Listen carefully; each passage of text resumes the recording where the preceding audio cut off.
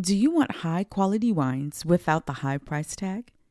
The Wine Concierge guarantees satisfaction with every sip. Hold on, it gets better. They feature women and minority winemakers and brands. Wines made by people who look like you and me. It's an online wine store. Shop 24/7 from your home or office. They even ship to most states. Check out www.thewineconcierge.co for yourself. Use code SWIRL for your special discount and free shipping at www.thewineconcierge.co. Welcome to the Swirl Suite, everybody. Happy holidays to you. I hope everyone is drinking great wine and eating great food and amongst great company. So the next few episodes of the Swirl Suite, we are working with the Washington Wine Commission to tap into Washington wine through the lens of winemakers and grape growers. Sometimes winemakers don't grow their own grapes. Sometimes they buy them. They can buy them from wherever or from whomever they want. So in the next few episodes, we are going to talk to 3 pairs of winemakers and the growers. We're going to talk about how their business relationship started and some of the challenges they may face. First up, JJ Williams representing the grower from Kiona Vineyards and Winery on Red Mountain, and Shae Frichette of Frichette Winery. So if you haven't already, like, subscribe, follow, and of course, be sure to share these episodes. Welcome to the Swirl Suite, everybody. Hey, y'all. Hi. How are you? Welcome, welcome. Hey, girl. Hey. Can y'all believe how cold it is so fast? It needs to get cold. I love all seasons, and it just needs to get cold sometimes. You just can't stay warm. People who like to stay warm move to Florida and get the hurricanes. I love all seasons. Get to wear your boots and your jackets. You know, we can't be in shorts and t-shirts all the time. Yeah, I don't mind. I like it chilly. Right. Yeah, right. That part. Boots and jackets, love it. Sweaters, love them. Scarves, yes. More scarves. But like cold, hard pass. Okay, not necessary. We have a great show lined up today. Today is the first of a 3-part series with Washington winemakers and wine growers. Yes. Grape growers and winemakers. Yes. So we are very excited to have JJ Williams and Shae of Frichette Winery. Welcome to the Swirl Suite. Welcome. Thank you. JJ, hello. Hello. Thanks for having me. And hello to you, amazing ladies. It's really cool to get this experience to chat with you. Yes, thank you for being on the show. We wanted to start with each of your origin stories and how you got into the wine world. We'll start with JJ. JJ, you have been working in the wine industry for a very long time. You're a part of the family business. You were the grandson of the first person to plant grapevines on Red Mountain. Tell us all about it. Yeah, sure. Thank you. So my grandparents, as you said, planted the first vineyard on what would become Red Mountain. That was in 1975. My parents moved about a mile up the road in the early 80s, and they are responsible for turning what was kind of a wild idea into a viable business. And now my brother and I, who grew up on Red Mountain and went to school to be hopefully skilled in our respective corners of the business, run it now. My brother is the winemaker at our own winery. And together we all farm about 270 acres spread across 5 estate vineyards on the Red Mountain AVA. So we are growing wine grapes not only for our own winery, but for about 60 of our favorites across the Pacific Northwest. So we are basically a grape supplier to our competitors. And our tack there is a rising tide floats all boats, and as Red Mountain goes, so does Kiona. So as long as the people that we're selling grapes to uphold the tradition of excellence and commitment to quality, then we know that we'll be okay. And Shae is one of the wineries that we've been working with now for several vintages, and they're our neighbors. So Shae, tell us your origin story. You and your husband, you wanted to create a family business. So how did you land in wine? Yeah, so my husband actually is from this area. He grew up in Pasco and went to WSU. So he spent some time in Pullman. I'm from South Carolina, which you will probably hear my Southern accent come out at some points. But we met in California and started a really cool life there, working in corporate training and IT. But, after being married for a few years, my husband, Greg, was just like, you know what, life is good. Let's have a baby. And I said, okay. And he said, if we have a baby, we should move closer to our parents. And I assumed that meant we were going to move closer to my parents in South Carolina. And he assumed that we would move closer to his parents in Washington State. So as you can see, we were not on the same page. And after arguing and going back and forth, neither one of us were giving in. So Greg just says, you know what? I'm sick of this. Let's just leave it to fate. Let's flip a quarter. If it lands on heads, we move to Washington. If it lands on tails, we go to South Carolina. And I was 2 glasses of wine in, so that made sense to me. He flips the coin and that sucker lands on heads for Washington.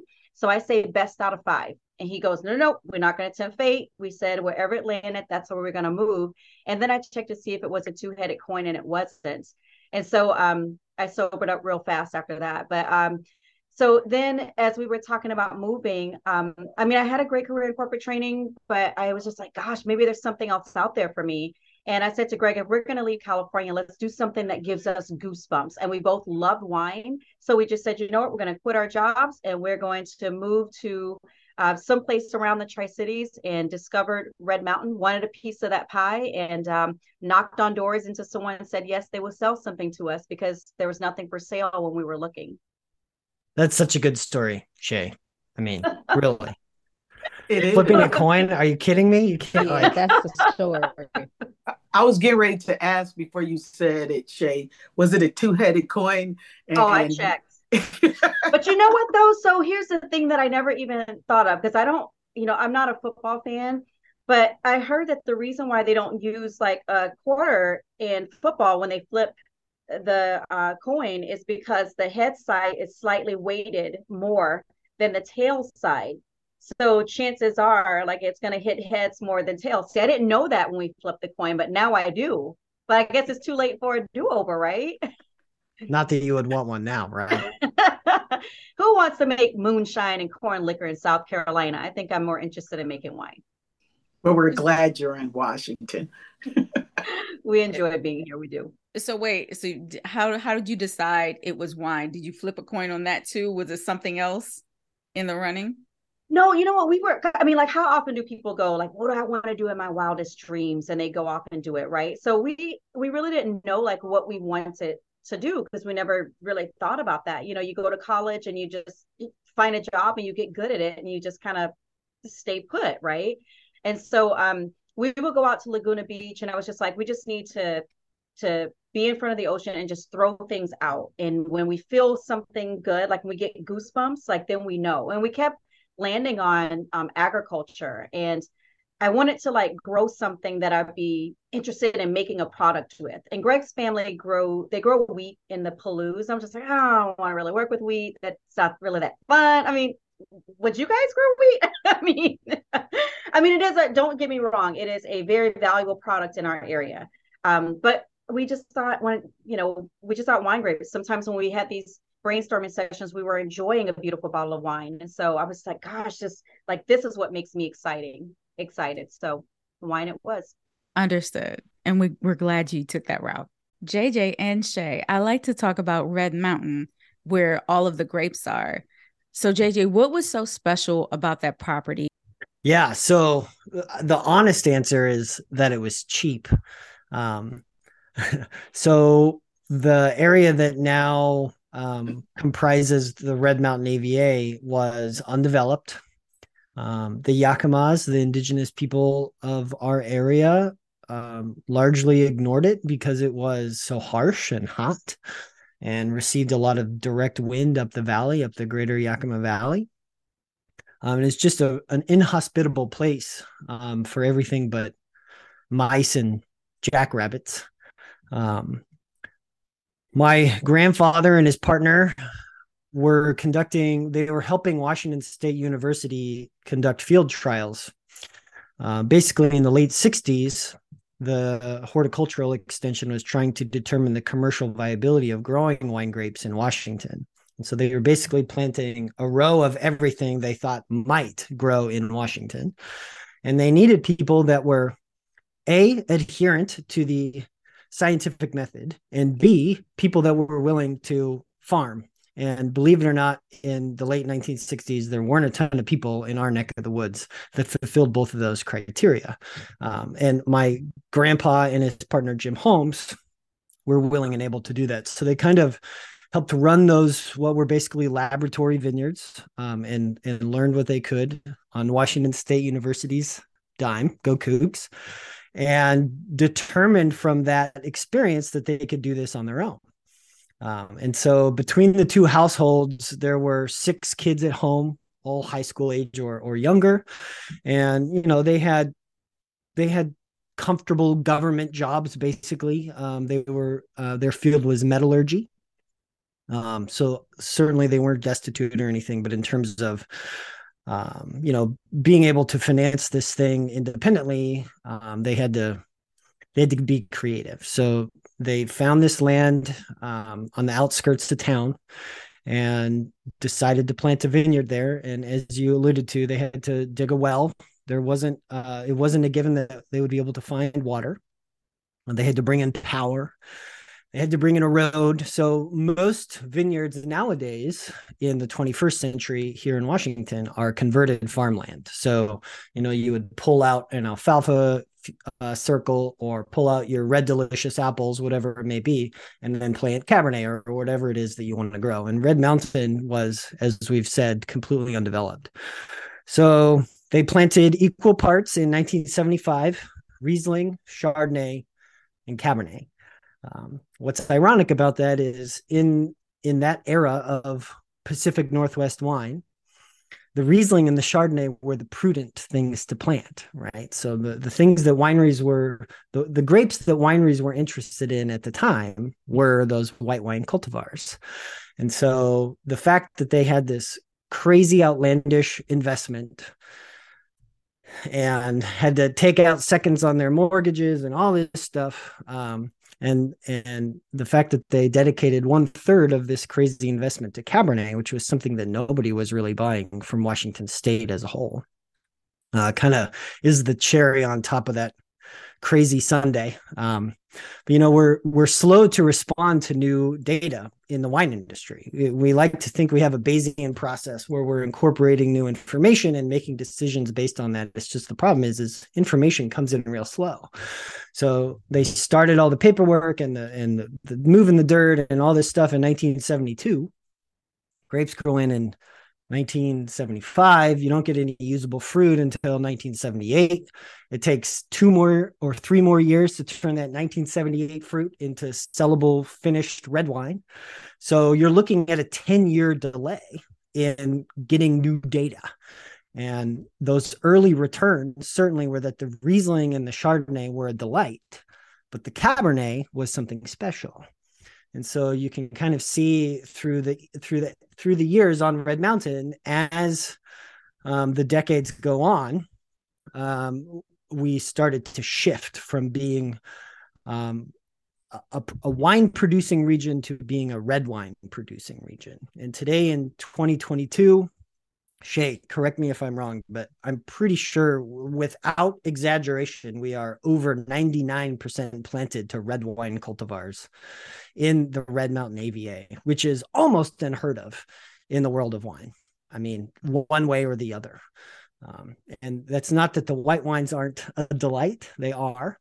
But when you can grow red wine as well as we do, and Cabernet Sauvignon and things that blend into Cabernet Sauvignon, there's an opportunity cost to planting anything other than those things. You can make the world's best Cabernet and you can charge upwards of infinity for it per bottle. You make the best domestic Riesling out there in the world, you might be able to charge $20 for it if you're lucky. So a lot of times it becomes an economic question more so than do I feel passionate about growing Riesling situation. But like I said, we farm 270 plus acres. 60% of what we grow at Kiona is Cabernet. And most of what we grow of the other 19 cultivars are things that blend into Cabernet. So we've got basically all of the Bordeaux cultivars, and I don't want to get ahead of ourselves. But we grow a lot of exciting things on Red Mountain, and Cabernet certainly is what pays the bills and what allows our community to be viable financially, and take a step off the beaten path into interesting things maybe that people haven't had the opportunity to try before, or maybe that they haven't heard before. A while ago, I had spoken with Shae about Red Mountain, and I was under the misimpression, and I'm glad JJ talked about what the climate and terroir is there, because unfortunately, and maybe I'm just by myself, but when you think about Washington, you just think of Seattle. I'm sorry. That's what and the same thing that they do that on the East Coast too.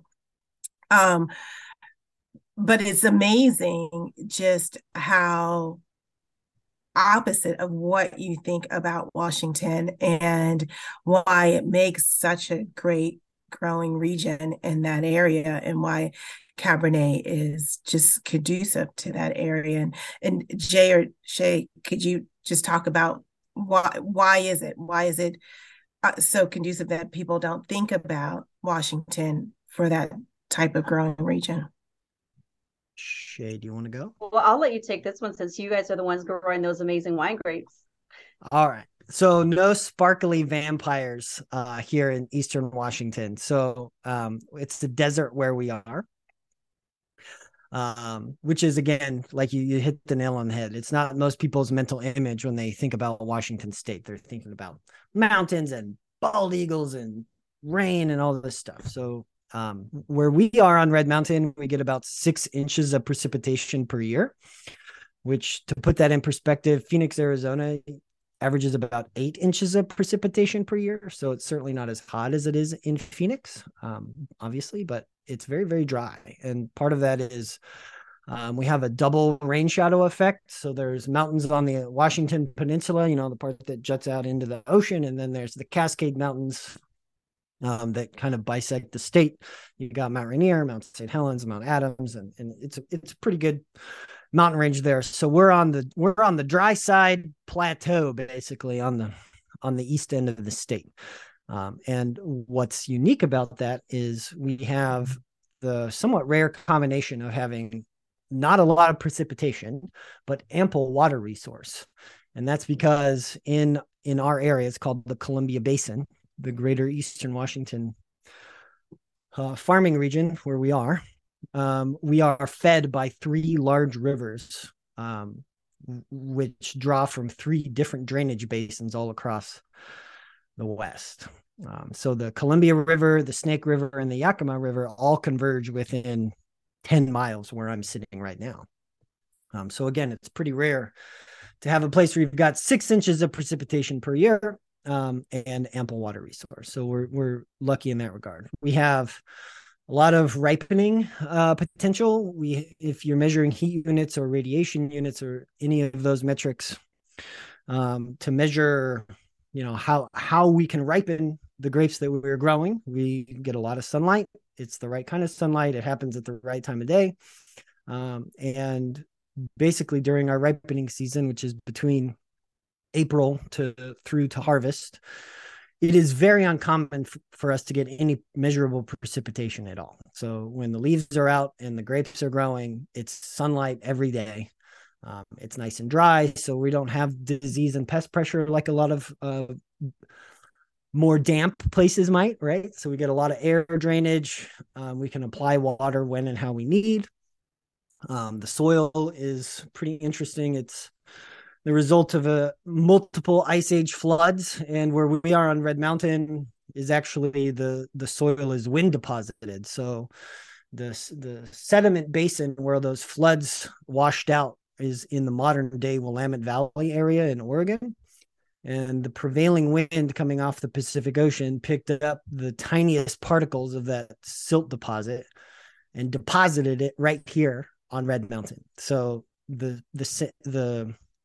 the soil is very, it's called sandy less, and less is more, I guess. So it doesn't have any water retention capability. So it's, which is a good thing, right? So Red Mountain Appellated wines tend to be pretty intense, deeply colored. It's like we have the knob where we dial it up to 11, and that's kind of Red Mountain shtick. That was great. I say you described that. You did a great job describing that. And I totally agree when you talk about what you get from, we work just only with Red Mountain fruit for our red wine portfolio. And I have to agree. I mean, it doesn't take long for us to move our wine from super sweet juice to the dry wine. We do that in just a matter of a handful of days, and we get the color we want, we get the flavor we want, we get the tannin we want in just that short amount of time. So all the gifts that Mother Nature has granted us in this area just work very, very well for the product that we're producing using Red Mountain grapes. So Shae, you said that you were knocking on doors until you found a property or someone said yes. What were your thoughts when y'all landed on Red Mountain? Is that where you landed exactly, or did you search out for JJ? Like, how did your working relationship start? So from finding a home for our winery, we were knocking on doors because we would go to these other wineries. Like we would visit Kiona, and we knew it was a family-owned winery where the founders lived on site, and that to me was just very attractive. And you could feel the sense of community on the mountain, and we wanted to be a part of that. And so we just kept knocking on doors until someone said yes. But I have to tell you the thing about, we had a relationship with Kiona before or with the family before we started sourcing wine grapes from them. When Greg and myself and our little one Jaden moved here, Jaden was 7 months old. He wasn't he hadn't started crawling yet, or anything like that. And we had been unpacking boxes all day, and then we popped over to Kiona because we were just going to grab a bottle of wine and just really enjoy our first night with a beautiful bottle of wine. And so we popped in with Jaden for a bottle of wine, and there's this guy in his overalls there, and we were telling the person taking care of us that we're their new neighbors, and they said, "Oh, that's John over there. Let me introduce you." And so we just said, "Oh my gosh, you really don't want to take a lot of time. We got a baby," and it was kind of weird for us. We're like, "We got a baby in a winery. Like, can you even do that?" So we just wanted to get the bottle and just kind of scurry out of there. But JJ's grandfather took the opportunity to welcome us and say hello and chatted with us for a few minutes before we scurried out. And we got home, and 10 minutes later, here's this knock at our door. And of course, like being new people here, we're just like, who the heck is knocking at our door? In Southern California, that does not happen. Like people just kind of park in their garages, and you go in your home, you don't talk to anybody. And so the fact that someone would come knocking on our door, so we're peeking out the window, and it's John, and he invites us over to his home to meet the rest of his family and to feed us dinner. And so we go over, and JJ's grandmother Ann just took Jaden and was just bouncing him around, and so we knew we were in the right place. But then a few years later, we started working with fruit. We started with the Simeon that we were purchasing from a vineyard, an established vineyard prior to the Williams family purchasing that vineyard, Arts Vineyard. We were sourcing Simeon for the one white wine that we make. And then we thought we'd try and weasel our way in to get some Carmenere. We kind of weaseled our way in, I say, to get some Carmenere. I know that they are very highly sought after growers. They've been doing this for a real long time, and we saw an opportunity to work with them for another variety, and thought we'd try and get our hands on some Carmenere. So we've been working with that for three vintages in bottle now. And we've just been absolutely amazed at the quality of that fruit and the relationship we have with JJ's dad, Scott, in sourcing this fruit. And guys, I'm drinking the Carmenere. It's very, very good. It feels like an honor to drink it. It's awesome. Thank you very much.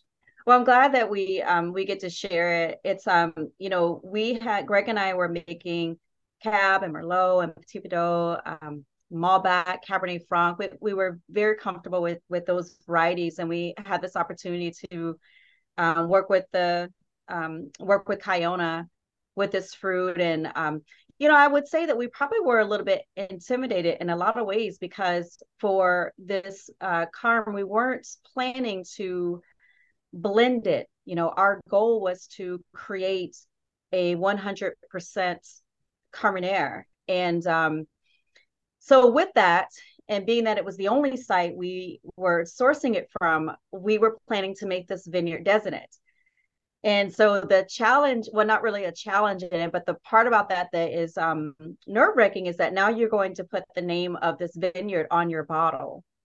And so there's a lot of pressure for us with that, because it's not just us making a phenomenal wine for our family and our wine club members and the guests that visit us, but it's also creating a product that's going to make those growers and that family proud as well. So there was a lot of pressure in making this wine. But it's a fun variety to work with, because, even out tasting this fruit in the vineyard, it is so different. I mean, it really is. And when we are, walking in and pulling berry samples in the vineyard, we're tasting along the way. So usually, where we start with, Red Path, which is the vineyard right behind me that you can see. It's a small vineyard, 9 acres planted. And we pull there and we go across the street to another vineyard and pull fruit from there. And then we take our side-by-side right on up to Heart of the Hill. And so we're tasting all these other berries. And then we get to this Carmenere, which is just like, you can just like put it in a lineup and taste that Carmen. It always stands out. But since it was such a new variety for us, we really relied on the feedback from Scott on things like, well, when do we pick this? We don't just rely on numbers when we're pulling from the other sites. And so we're chewing through the skins and chewing through the seeds and, trying to figure out when because when you pick, that's it. Like, there's no going back. I mean, like that decision is made, that fruit's off that vine, and, it's ready to, it's ready to process. And so that pick decision is just really important to us. And so we were really getting some great guidance from Scott on how to, when to pick that and how to work with that variety. So we're just really grateful for that. Shae and Greg do a stupendous job with the grape. And we always feel gracious and excited, to be honest, when someone chooses to vineyard designate a wine. So thank you guys for doing such a good job with that wine. So we first planted Carmenere in 2008 at our Heart of the Hill Estate Vineyard. And we plant things at Kiona maybe that are a little strange at first glance. Part of that has to do with our ownership structure. We don't have debt and we don't have investors, so we can do things because we want to, not necessarily because we have to. But we have about 4.8 acres of Carmenere planted. And initially we didn't really know what to do with it. So you plant a new cultivar and you got to wait a couple of years for it to produce any kind of usable fruit. We brought some in at the winery, and as Shae alluded to, it tastes different. It smells different. And as the years went on, we actually started incorporating Carmenere in our own blending program in 2 to 5% blending components, because it really does do wondrous things to a Bordeaux cultivar wine. As a general rule of thumb, Carmenere, which is related to Cabernet Sauvignon and Merlot. In fact, I think it's an offspring of Cabernet Franc. You'll have to Wikipedia that later, maybe. But as a general rule of thumb, it's got a lot of pyrazine. So Carmenere, if it's picked less ripe, especially, can have a pretty distinctive bell pepper or green aspect to it. And what's nice about growing it on Red Mountain is we have no shortage of ripening potential. So we're able to get Carmenere ripe enough. So the pyrazine is well integrated, and it doesn't become an overbearing aspect of the wine. I like to describe pyrazine as you might soup and salt in a soup. So too much pyrazine or too much salt and it can overpower the soup, and not enough and it kind of lacks pizzazz. So when you're growing Carmenere, that's something that you need to pay attention to. And what's nice about growing Carmenere, we're growing high-end wine grapes for high-end discerning clients. And so it's important that things work the way they should. And Carmenere is very predictable. And what I mean by that is like the actual physiology of the plant, like the shoots that you select are not temperamental as they might be with something else like Mourvedre. And the spacing of the fruit is such so you don't have to worry so much about the clusters being too tight or rubbing up against each other. So if you're talking about temperamental children, this is the A student who follows directions and makes their bed without having to be asked. So Carmenere now is a very important part of our own winemaking program, and we do obviously make it available to a few clients. There's a waiting list for the fruit. So assuming no one that's got it now is ever going to drop it, then that waiting list will it's kind of exists as an idea only. But certainly if we wanted to plant more, I think we could sell it pretty easily.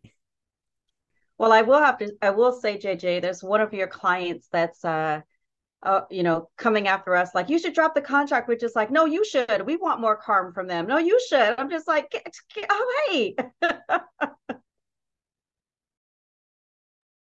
It's a good problem to have, to grow wine grapes that people want to make into compelling wine we're doing things okay, I guess.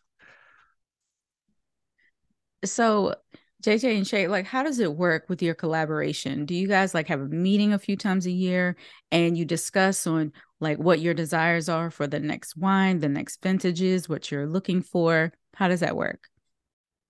Well, my dad is the viticulturist, so he's kind of the farmer. He's got the ripped jeans and the scaly hands and all that good stuff. And he is very knowledgeable, but somewhat quiet and reserved, especially when it comes to things like emails and phone calls and stuff. So I think that it's when our collaborations are between folks that we're not separated from by a geographical distance, maybe you have a few more touch points throughout the year.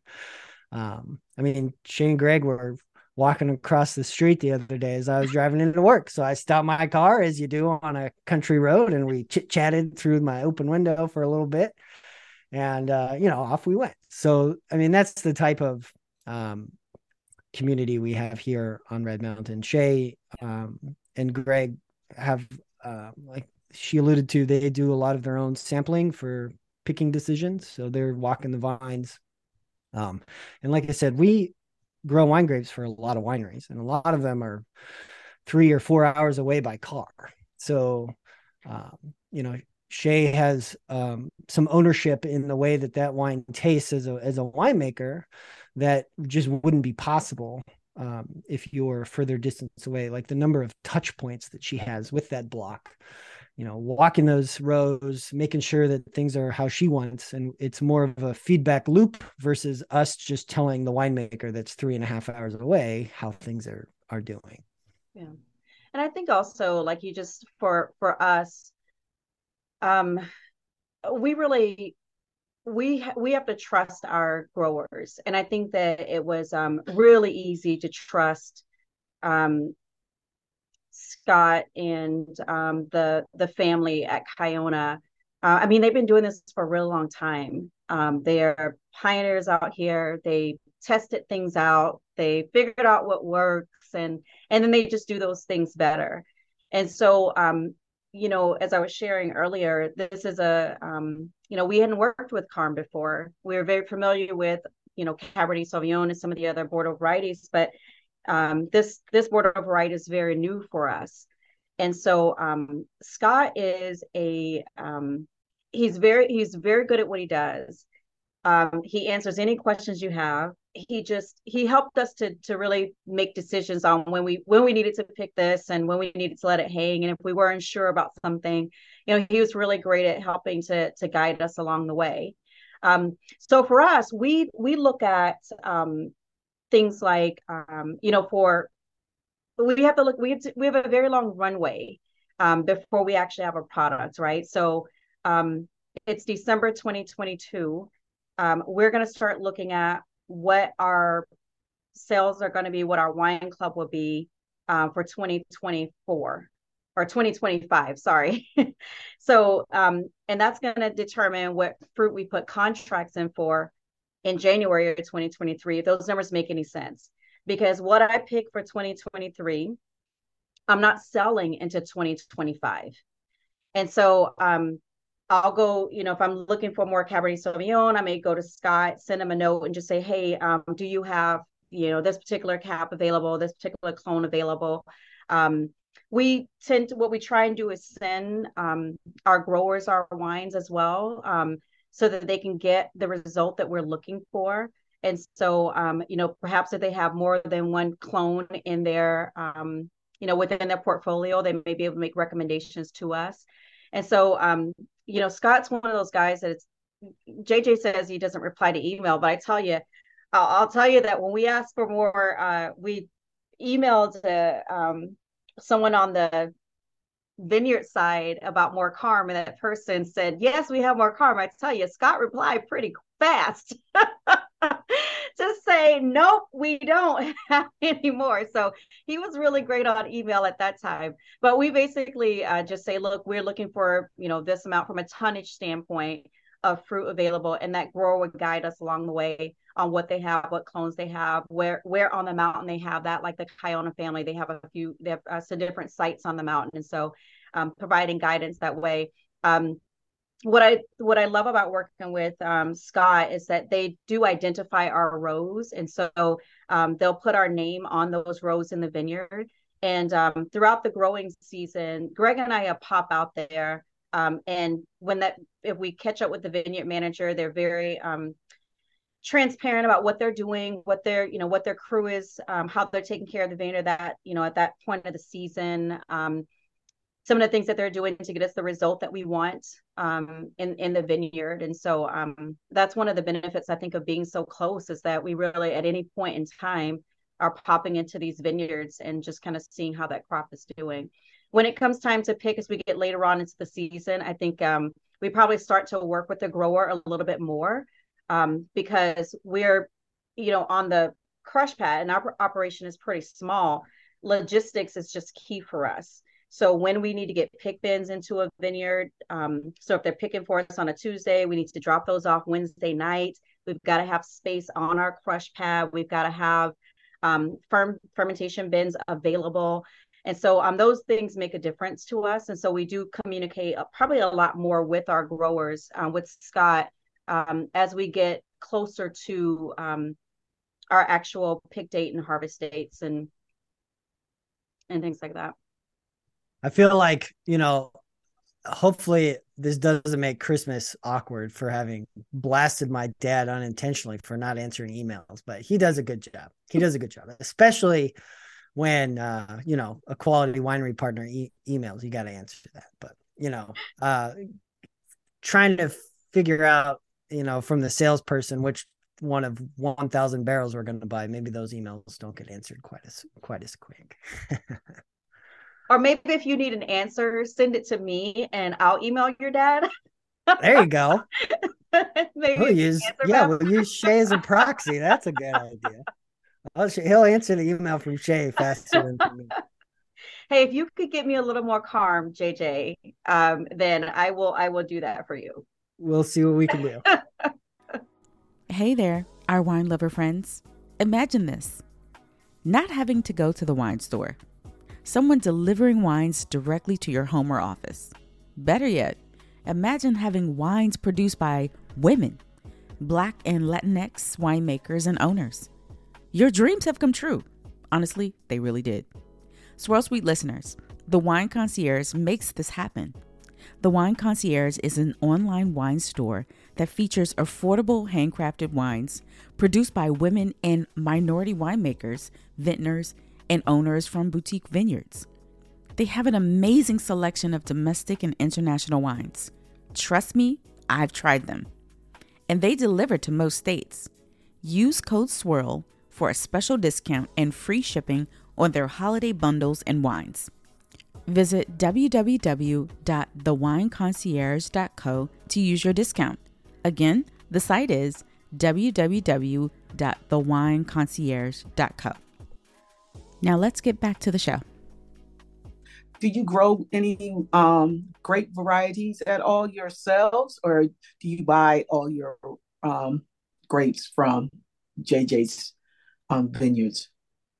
So we have a little over 2 acres of our own estate vineyard. We have Cabernet Franc and Cabernet Sauvignon. And we acquired a few more acres around where we are. And so we'll plant in the spring. So it's only 9 more acres that we'll be planting. So we'll still rely on our vineyard partners for fruit. I think that for us, for Frichette, we try and be, for Frichette and our other brand, Shae, we try to be a beautiful expression of Red Mountain. And what I mean when I say that is I believe that Red Mountain, although it's a very small AVA, is a very diverse AVA. And I think JJ will probably agree with this because they do have vineyards on different areas of the mountain. And so those different areas of the mountain can feature different things, different soil types, different elevations. So for us, it's fun to be able to get cab from a grower at the lower elevation and a grower at higher elevation with rows that run in different, orientations. And, so we get to see that product when it comes into the production facility. In fact, we actually, in one vintage, we can make 4 different Cabernet Sauvignons from 4 different vineyards on Red Mountain. And to me, that's fascinating. To me, I love when I can taste a vineyard. You still have, varietal typicity. I mean, a cab is, it still tastes like Cabernet Sauvignon, but you get these nuances that are really great expressions of that site. And I think for me making wine like that, to me, is just crazy exciting. But at the same time, I have to rely on these growers that really understand their site, and that can grow still premium wine grapes based on their site to give me a quality product. So although we will expand our estate vineyard for Frichette, we'll still have a percentage of wine grapes that we purchase from our grower partners. So what's the story behind the branding of Frichette Winery? So Frichette's our last name. And okay. Yeah, Frichette is our last name. But what was interesting is that when we were looking for a name for our winery, I mean, the name that stands out to me, and probably because of that Disney movie, Happy Feet. I don't know. Is there a winery called Happy Feet? I don't know. Anyways, we were looking for a name for our winery. And so we just had we were just trying to think of everything. We had a list of maybe 30 names. And I remember Happy Feet being on that list. And so we sent this list out to a few of our friends. And we said, hey, we're looking for a name for our winery. Can you help us out? Just brainstorm some stuff with us. And they came back with this list and just nothing was really hitting home. And someone else that we had shared, we were opening this winery with, they said to us, gosh, I can't wait to visit Frichette. And we were just like, oh, there you go. There you go. Okay. That's the name of the winery. It just didn't dawn on us to use our last name. But my maiden name is Balloon, like a hot air balloon. So that doesn't sound like a winery name, but Frichette kind of sounds like it could be a winery. So Shae came around in 2016. I went to an event called Celebration of Black Women in Wine. You may know Marcy Jones. She puts this event together. And I stumbled across that event. I was actually looking for a women's retreat. JJ talked about how hot it gets during the summer. he didn't say as we're recording, like how cold it is during the winter. And so being from South Carolina and then living in Southern California, I was just really, really struggling with the winter here. And so I just needed to get away and to spark some creativity. And so I was just looking for an event, and I came across this event called Celebration of Black Women in Wine, and I read the description, and it said, oh, there's some Black female winemakers. And I was just like, oh my gosh, I've got to see this, because I had never met a Black female winemaker. And so I booked a ticket and went to Miami, and I was just so incredibly inspired. I mean, I was way more inspired and empowered than I thought I could ever be. And on the flight back from Miami to Tri-Cities, I just created a brand that I thought would be a really cool expression of me. I chose the name Shae. It's a play on my name, but also it's a word that's used in the South. If you ever hear women going, look at you sashaying like you don't have a care in the world. When I was growing up, my mom and my aunts will always say that, and I always felt good hearing them. It was just like these beautiful and resourceful and smart women that use this word in such a playful way that it brought me some joy. And so as I thought about what I wanted for a label, I selected that name. For Frichette, we're pretty dedicated to Bordeaux varieties. So, we really didn't move outside of that box. And I was just like, well, if I create this label, I can make some wines that I'm excited about, and wines that like really challenge me. And Syrah was a variety that I was just very fascinated with, a little bit afraid of, but very fascinated with. And so Shae was that opportunity for me to play with something a little different. And then I also wanted to create a message that would inspire other women the way that this experience at the Celebration of Black Women in Wine inspired me. So the back of the label is the verbiage that you see right here. It just says, you are strong, you are courageous, you are fierce. You have the ability to create positive change in this world. So lift your chin, push your shoulders back, and sashay, girl, sashay. Okay, now the snaps, I throw that in. I throw that in. But I'm just excited about the label. It's very small. I only make a rosé and Syrah, just those two. We sell them right out of the tasting room here. We don't put them in our wine club. It's such a smaller production that it's just something that complements what we do with our other Frichette wines. Thank you for asking about that. Is the rosé made from the Syrah grapes? No, in fact, the rosé is made from Merlot. Yeah, the rosé is made from Merlot. Leslie's had that sachet. That's why she's holding back. I forget to tell people that rosé makes you a little. That you can find at the store, I know, but it's an excellent rosé. People are when they taste it, it's a fuller body rosé, if that's fair to say, that you don't expect from a Merlot. It's made similar to all of the wines that we make here are very dry. The Semillon that we get from JJ's family, we make that bone dry. We ferment that all the way down, all the sugars out of it. We put that Semillon in French oak, some new French oak, for about 8 months before we bottle it. The rosé that I make, though, I just ferment that in tank, and then I take that straight to bottle. So JJ, what wines do you produce at your winery? Oh, what don't we make at our winery? We make a fair number of wines that are sold all over the country. Cabernet, obviously, we've touched on. I'll pivot and answer your question. What is something that we make that is different from what everybody else makes? And we make the largest Lemberger production in the Western Hemisphere. So that sounds awesome. It's like, oh my gosh, but it's a somewhat low bar. But someone has to be the biggest Lemberger producer in the Western Hemisphere, and that happens to be us. So we've been growing Lemberger on Red Mountain since 1976, so it went in pretty early, and our first release of Lemberger was 1980. Are all your wines under the same label? Yeah, so we have Yeah, it's a good question. So Kiona, Kiona, is the name of our winery.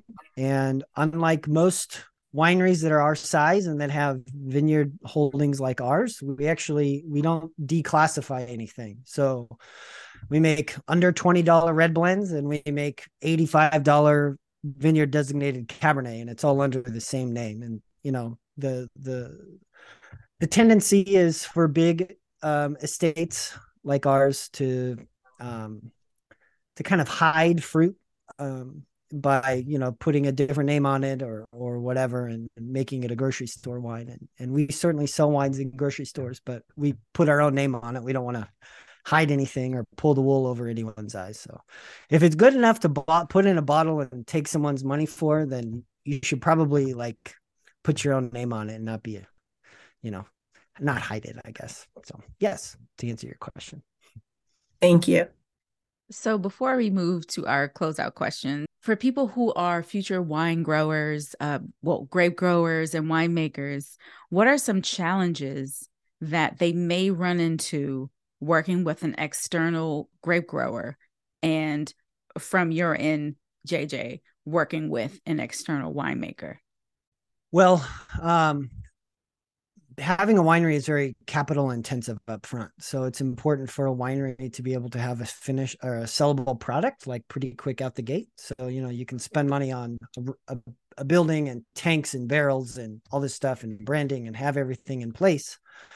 But you have to, it takes a lot of gumption to spend all that money up front and not have something that you can sell, until 2 or 3 years later. So having a plan for that is a pretty big barrier to entry, and being careful with your spend and making sure that when you do have something to sell, that it's something that people are going to, find compelling.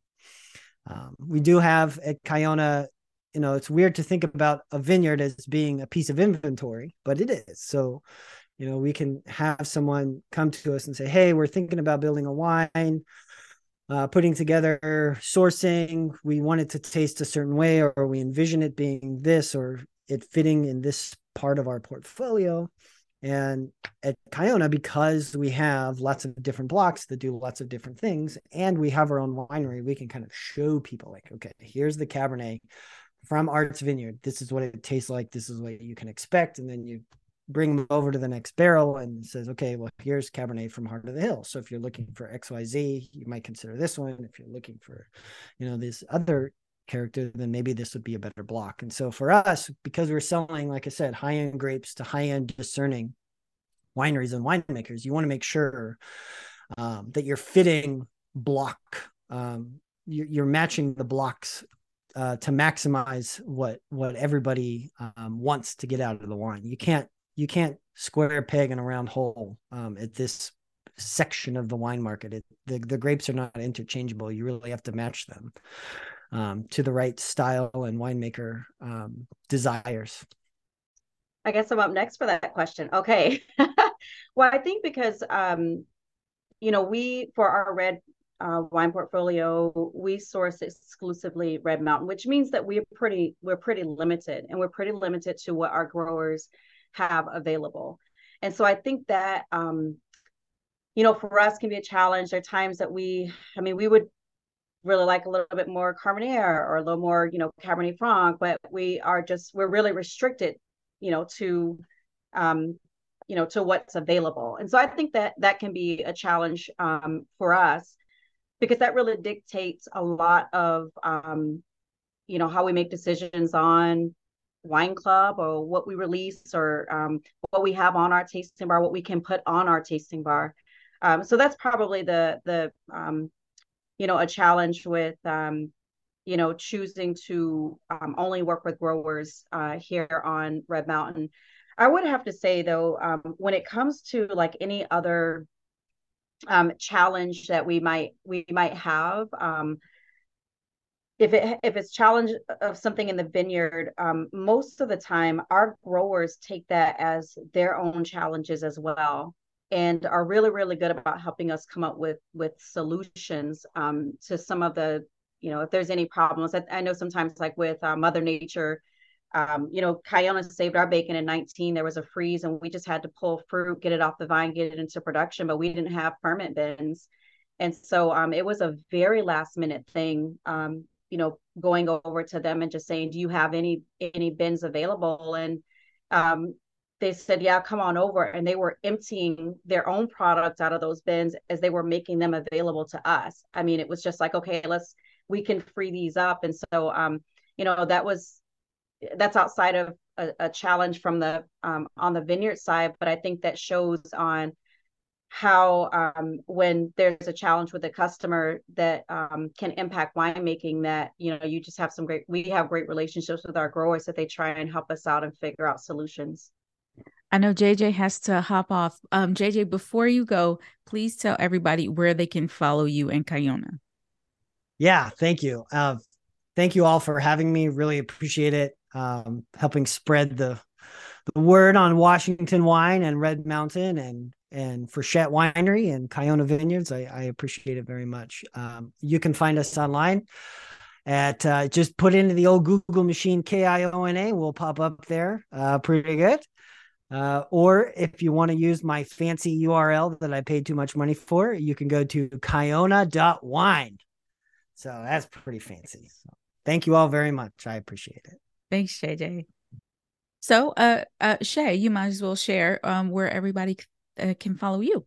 Frichette. It's a little difficult to spell though, so I'll spell that out. It's just Frichette.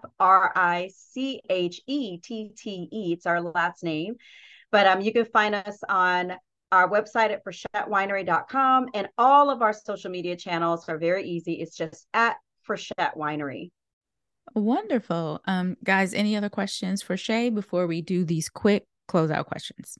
Oh, I just have a quick question. The Common Era, is it available outside of the winery?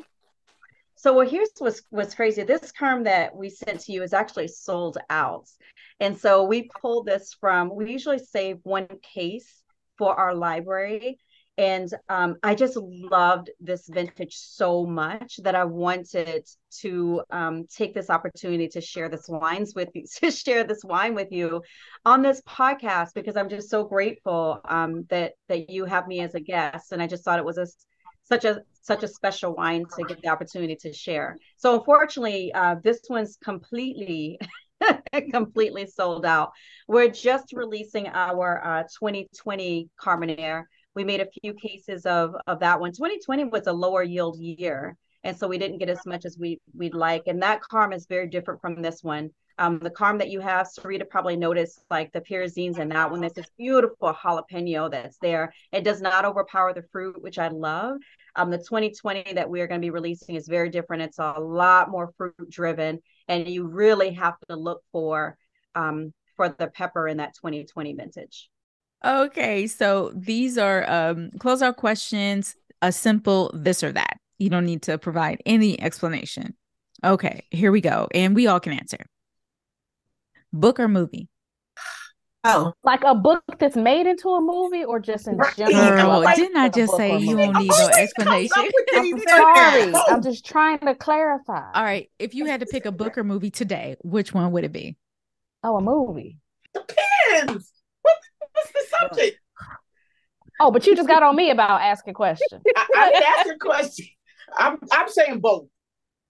Okay. I'm not picking. Leslie. Book. Okay. Book for me, please. I'm gonna go book for me too.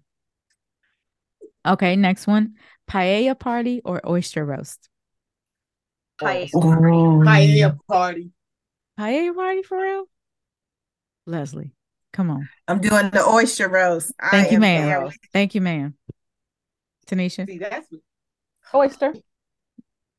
Thank you. If it's Dragos, then I'm And don't even roast them. Just put them on ice. I want mine slightly that too. Give me both. Well, can I just ask a question? I know you said no questions, but I have to. Okay, so paella says party. Is oyster roast, is that a party as well? Usually, yeah. Okay, all right. Did you change your answer? It doesn't change my answer, but I'm drawn to a good party. So, all right, everybody. Thanks for joining us, Real Sweet. That is a wrap. Cheers. Thank you. Thanks for joining the Swirl Suite. We hope you enjoyed this episode. Don't forget to hit that subscribe button, leave us 5 stars, and leave us a comment. We love ratings. Also, be sure to follow all of us on social media. Myself at Vine Me Up, Glennis at Vino Noir, Girl Meets Glass is Tanisha, Vino 301 is Leslie, and you can follow the Swirl Suite podcast account at Swirl Suite. The Swirl Suite is now a part of the Alive Podcast Network. This episode has been edited and produced by Vine Me Up Media.